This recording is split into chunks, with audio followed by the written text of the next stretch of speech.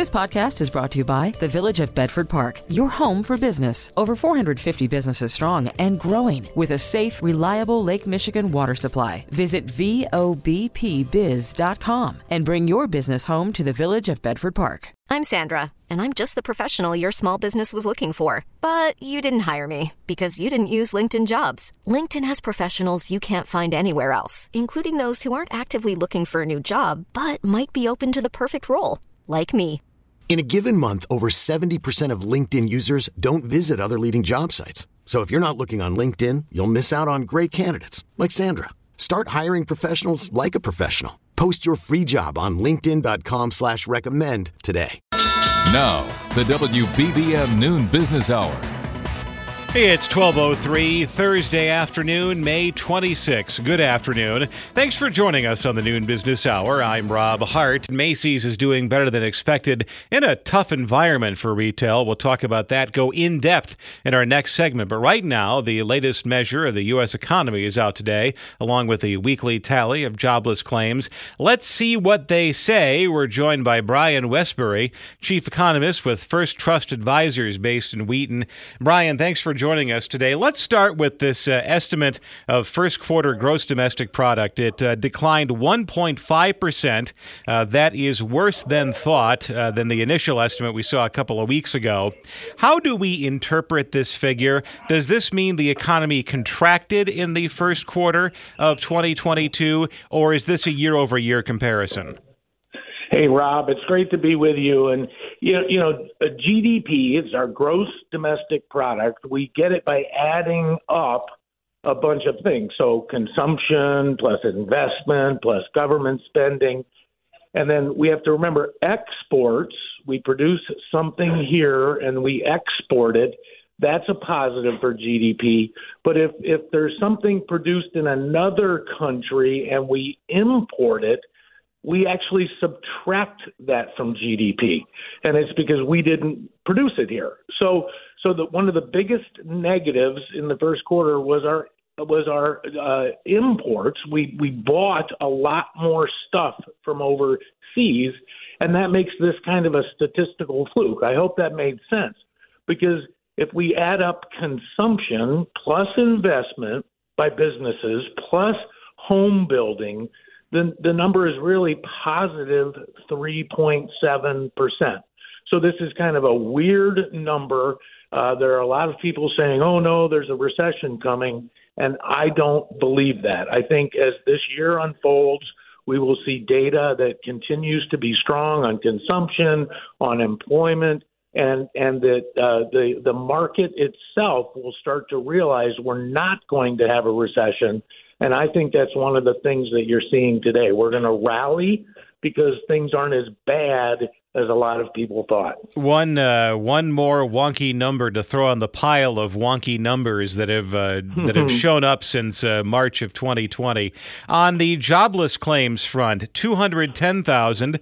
That's a decline of 8,000 from last week when they ticked up just a little bit. It's a sign that it's a strong labor market, a tight labor market, and that as the direct aid payments from the pandemic era kind of roll off the books, they're being replaced in many places by salary increases.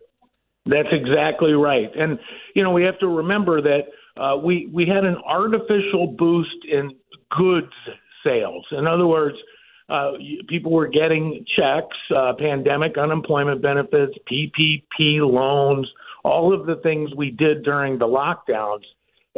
But you couldn't use them for services. We didn't have sporting events, theaters, concerts.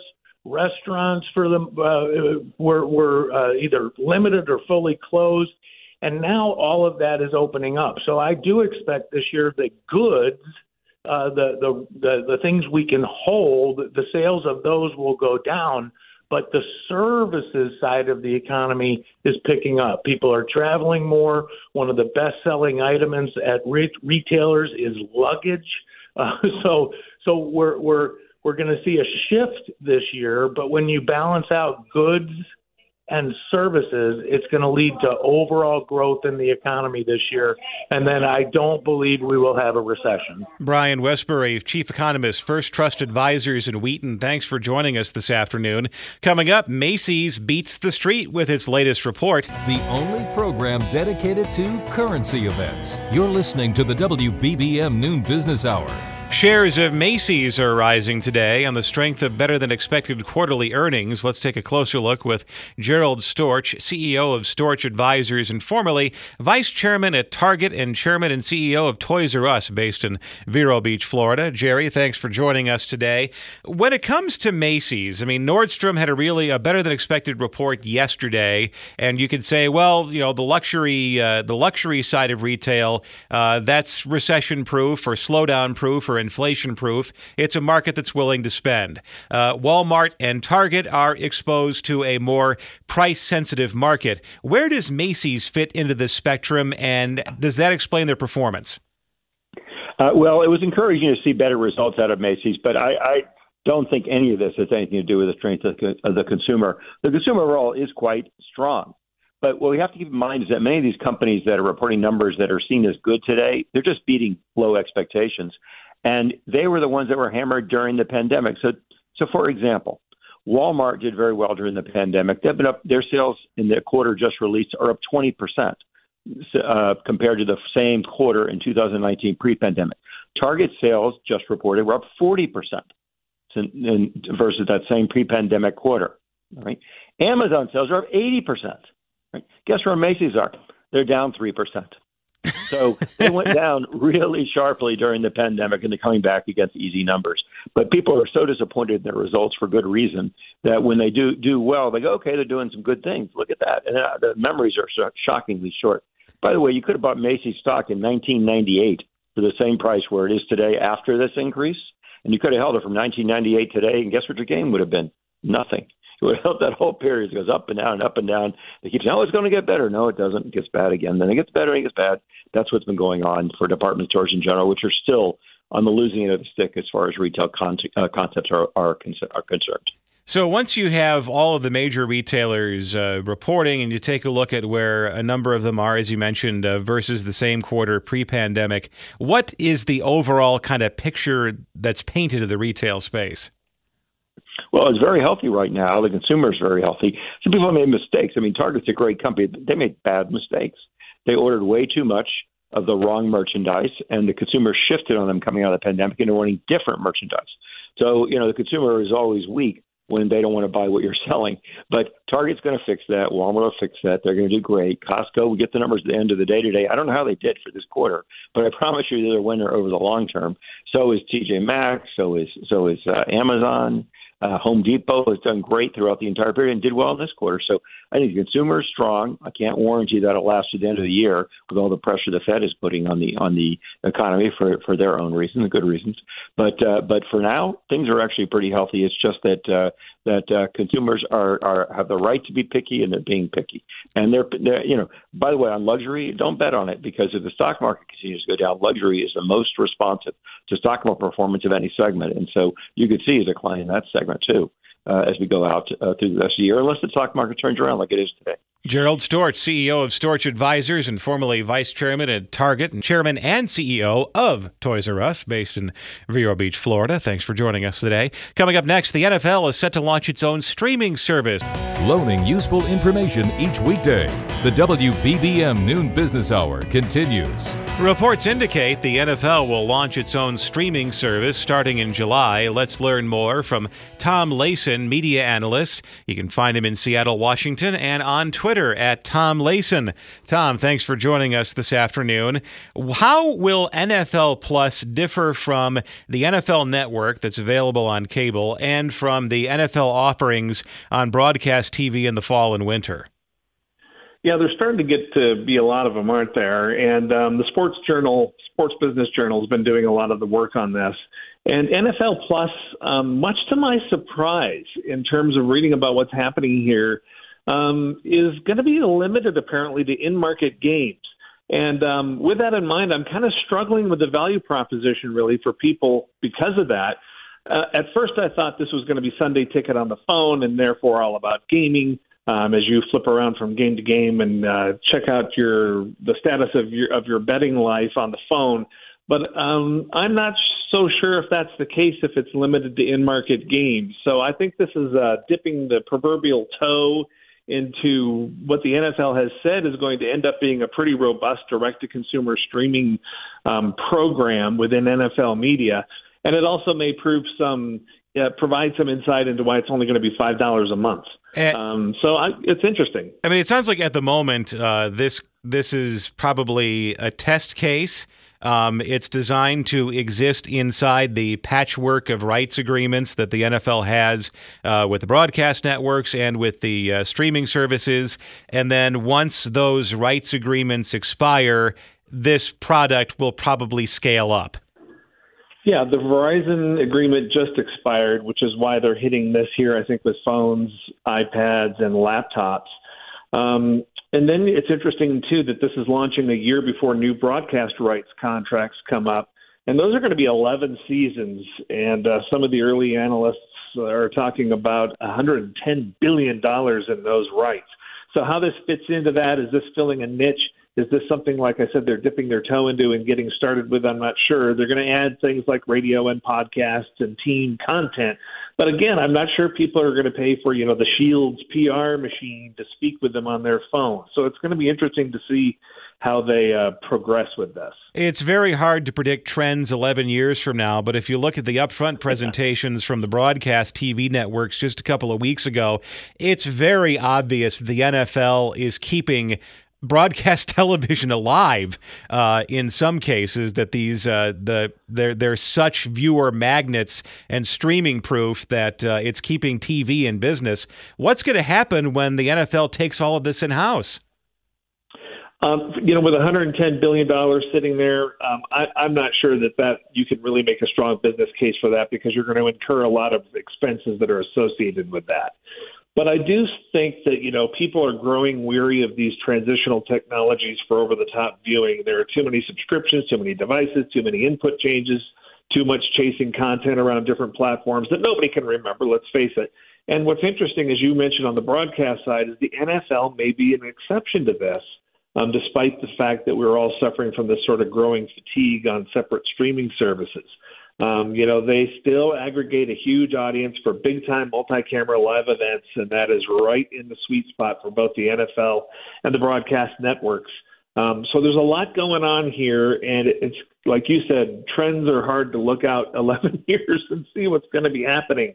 But it's certainly interesting. Tom Layson, media analyst in Seattle, Washington. Thanks for joining us this afternoon. Still ahead in Technology Thursday, an online platform that helps business executives learn about cryptocurrency. I'm Sandra, and I'm just the professional your small business was looking for. But you didn't hire me because you didn't use LinkedIn Jobs. LinkedIn has professionals you can't find anywhere else, including those who aren't actively looking for a new job, but might be open to the perfect role, like me.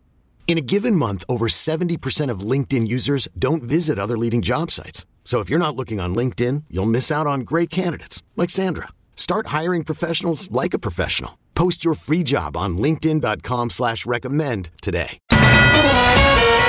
This is Chicago's all-news station, News Radio 780 and 105.9 FM. The WBBM Noon Business Hour continues. Good afternoon. I'm Rob Hart. These are the top stories on News Radio WBBM. Questions are being asked about the police response to the elementary school shooting in Texas this week, while actor Ray Liotta died unexpectedly. Both stories next in a special report from CBS News. In Technology Thursday, we'll learn about a cryptocurrency education platform that promises business execs the opportunity to earn while they learn. And on the tech front, understanding the basics of the metaverse.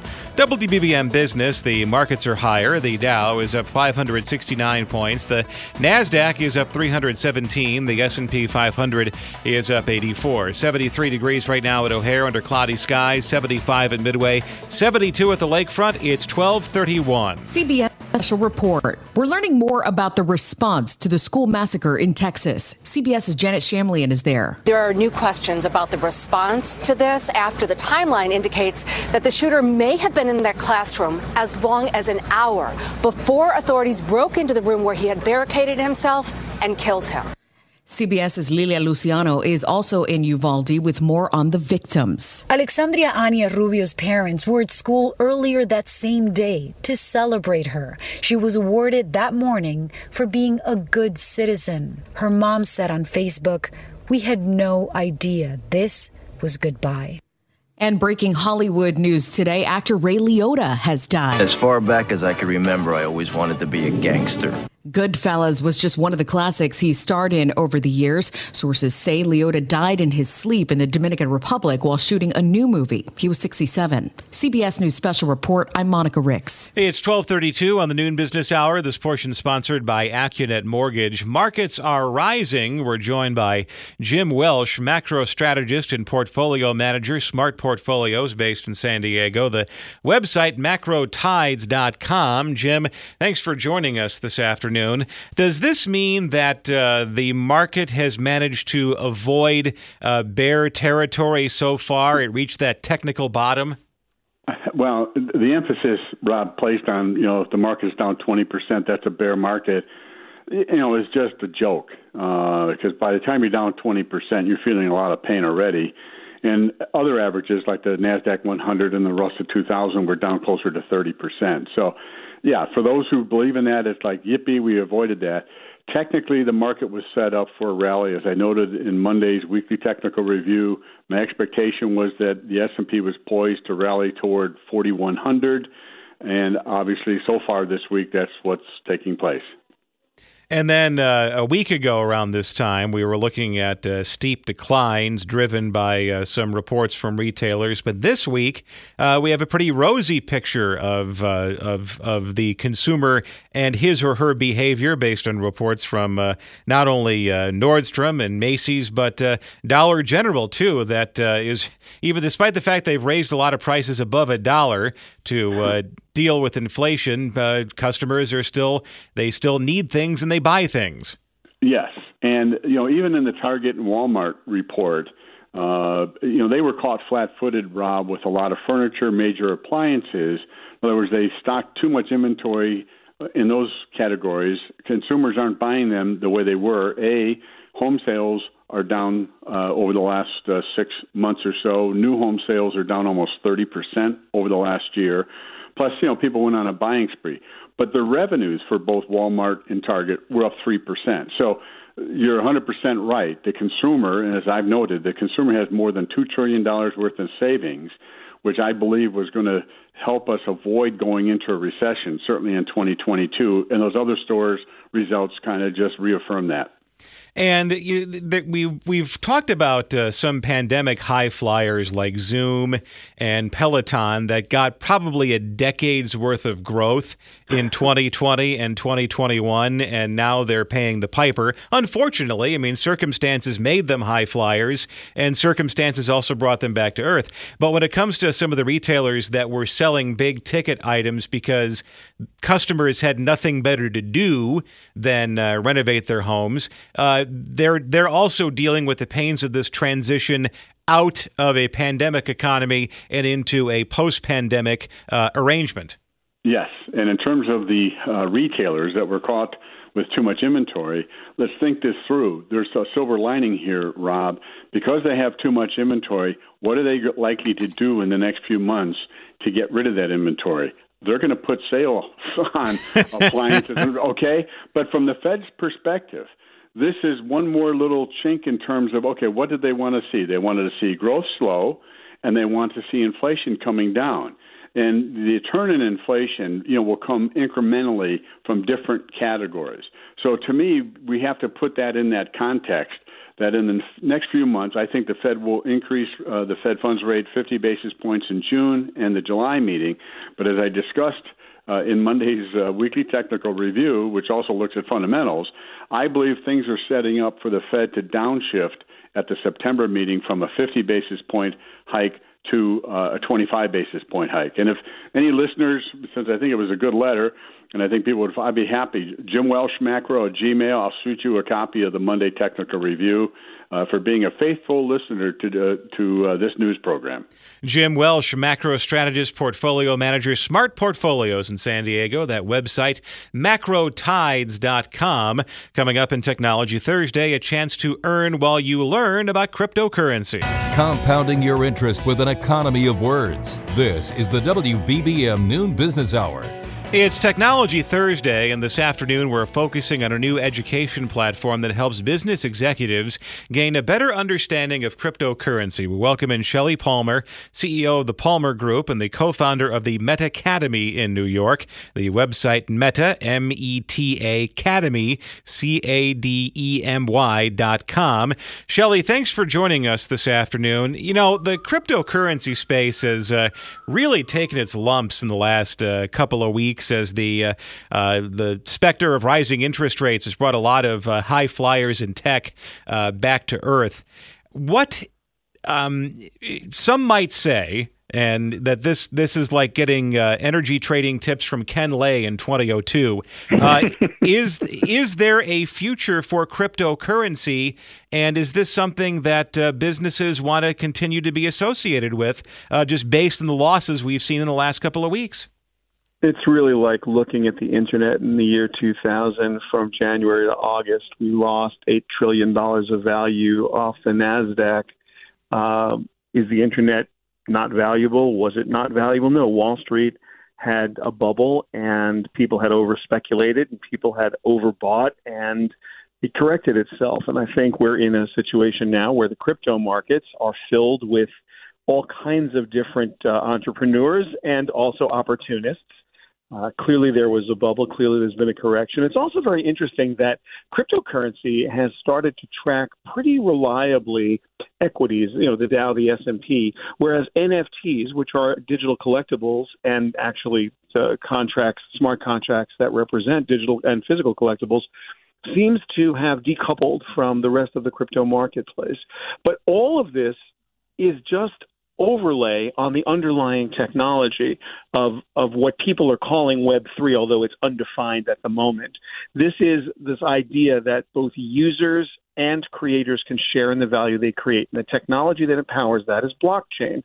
Cryptocurrency is a method of exchange, a method of account, and a method to store value inside this new paradigm. But the new paradigm is here, and that's what Meta Academy is about. We're here to teach you in a hands-on way, blockchain, crypto, NFTs, smart contracts, the metaverse.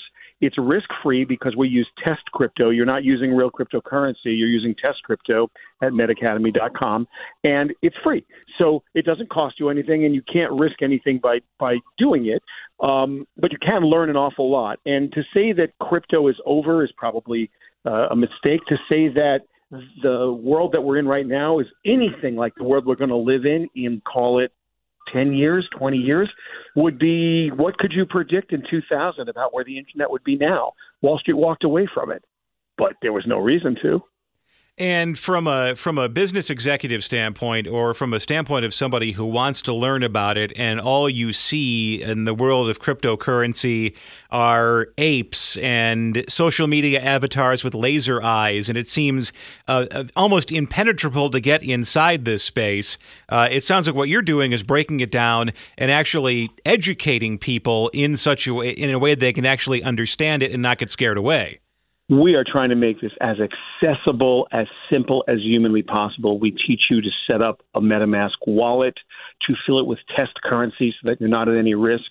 We teach you to understand the metadata behind NFTs and smart contracts, how to mint an NFT, how to mint a generative NFT like the Bored Apes you're talking about, how to understand the tokenomics behind them, to understand what different types of cryptocurrencies there are and how you might use them, the difference between a stable coin, for instance, and a CBDC, which is a central bank digital currency. If you understood that, you'd know exactly what was going on with the crypto market right now, as best anyone can, because you'd have good understanding of the different types of crypto. All crypto is not Bitcoin, right? Although all Bitcoin is crypto. So we've tried to break this down as best we can, make it super simple, super accessible, free of charge because it needs to be, and also risk-free because no one wants to risk any real money, right? So you put in the time. We're going to, and this is done in a fun way. It's done in what's known as an engage-to-earn model, which is this sort of you learn as you earn badges, you earn NFTs as you go along. And so we're kind of teaching how data is going to change and how the gathering of data is going to change from where we have these walled gardens now where Facebook and Google and Netflix and Amazon own all your data to a time when you would have self-sovereign identification. You would have an NFT that represents your data, and you would be selling your data, in quotes, to the people who use it, not the other way around. And so this is the beginning of Web3, and it's not yet defined, but we're trying to define it. And the best way to do that is to get every executive, actually everybody, to just learn. So MetaCademy is about learning, and MetaCademy.com is, like I said, it's a super simple, super free place to go and just explore. You can't get hurt. You can't do anything wrong. There's no buttons to press that are going to make any mistakes. It's just a good, solid education that we're going to update every single day. It's based on my best-selling book about blockchain, which, is a book, so it can't be updated every day, but the website is updated constantly. So it is exactly the information that is relevant and real, and it's literally updated daily. And Shelley, I'm going to keep you right here, and we'll continue this conversation.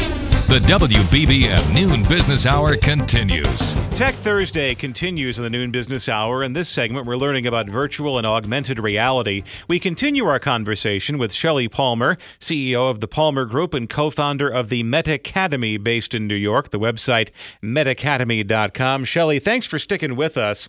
When talking about the metaverse, Mark Zuckerberg and the former Facebook have made a big bet on you having a virtual self and then living inside this augmented reality universe. The one thing that comes to mind immediately is the setup for the movie Ready Player One. How much does the metaverse that's being developed today bear a resemblance to the virtual universe portrayed in that movie? So that's Hollywood. And we are living in a world where we have web browsers and we have certain technological limitations. So Ready Player One would require about 1,000 times more computational power and about $2 trillion worth of network infrastructure that does not exist at the moment in the United States alone. A cartoon universe with cartoon people running around, yeah, that's a metaverse. We know what they look like. It started in 2003 with Second Life. We've seen tremendous success in places like Roblox, The Sandbox, Decentraland, Fortnite. There are plenty of cartoon universes with cartoon avatars running around. Facebook is thinking about this in a little different way. They are thinking that you're going to go to meetings and you're going to do certain things in the metaverse that you would normally do in real life. Microsoft, if that were the future, probably is in a better position than Facebook or Meta because they've got HoloLens, they've got Microsoft Teams, they've got Microsoft Office, and they also own Xbox, and they have a lot of game studios and deeply understand gameplay and 2- and 3-dimensional animation in a way that Facebook certainly doesn't. But, Facebook, to its credit, they have Oculus Quest 2, which was the number one best-selling gift, a virtual reality headset this past Christmas season. So Facebook's not exactly out of it. What we're expecting to have happen is evolution, not revolution. We're going to see hardware start to come online from Apple, from Facebook, and those guys are going to fight fiercely because Apple is a hardware company that overcharges for hardware, talks about security, and they really, really try to keep you in their ecosystem. Facebook is now pushing their end-to-end encryption, and they're saying, we'll keep you safe too, and we're going to have a metaverse, and Apple's going to have an augmented reality universe. There's a lot of different big tech companies with different visions of the future, and we as consumers are going to have to sit back and wait. And as a business person or as an investor, you're going to have to spread your bets pretty evenly across this idea of data sovereignty, of avatars, of virtual worlds, of augmented worlds, meaning that you're in the regular world, but you're wearing a headset or you're using your handset and you're seeing additional data, maybe a heads-up real-time streaming data display that's enhancing or augmenting your experience. All of these things are happening concurrently. Which one's going to win?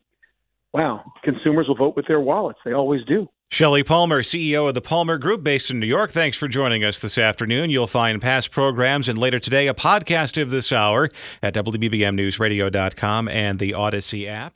Listen to every MLB game live. In the deep left center field, it is high, it is far, it is gone. Stream minor league affiliates. The Midwest League home run leader. And watch the best baseball highlights and look-ins on MLB Big Inning. MLB At Bat is your all-in-one live baseball subscription for only $3.99 per month. Deep left field, it's gonna go. Alvarez ties the game. Subscribe to At Bat within the MLB app today. Major League Baseball trademarks used with permission. T-Mobile has invested billions to light up America's largest 5G network, from big cities to small towns, including right here in yours. And great coverage is just the beginning. Right now, families and small businesses can save up to 20% versus AT&T and Verizon when they switch. Visit your local T-Mobile store today.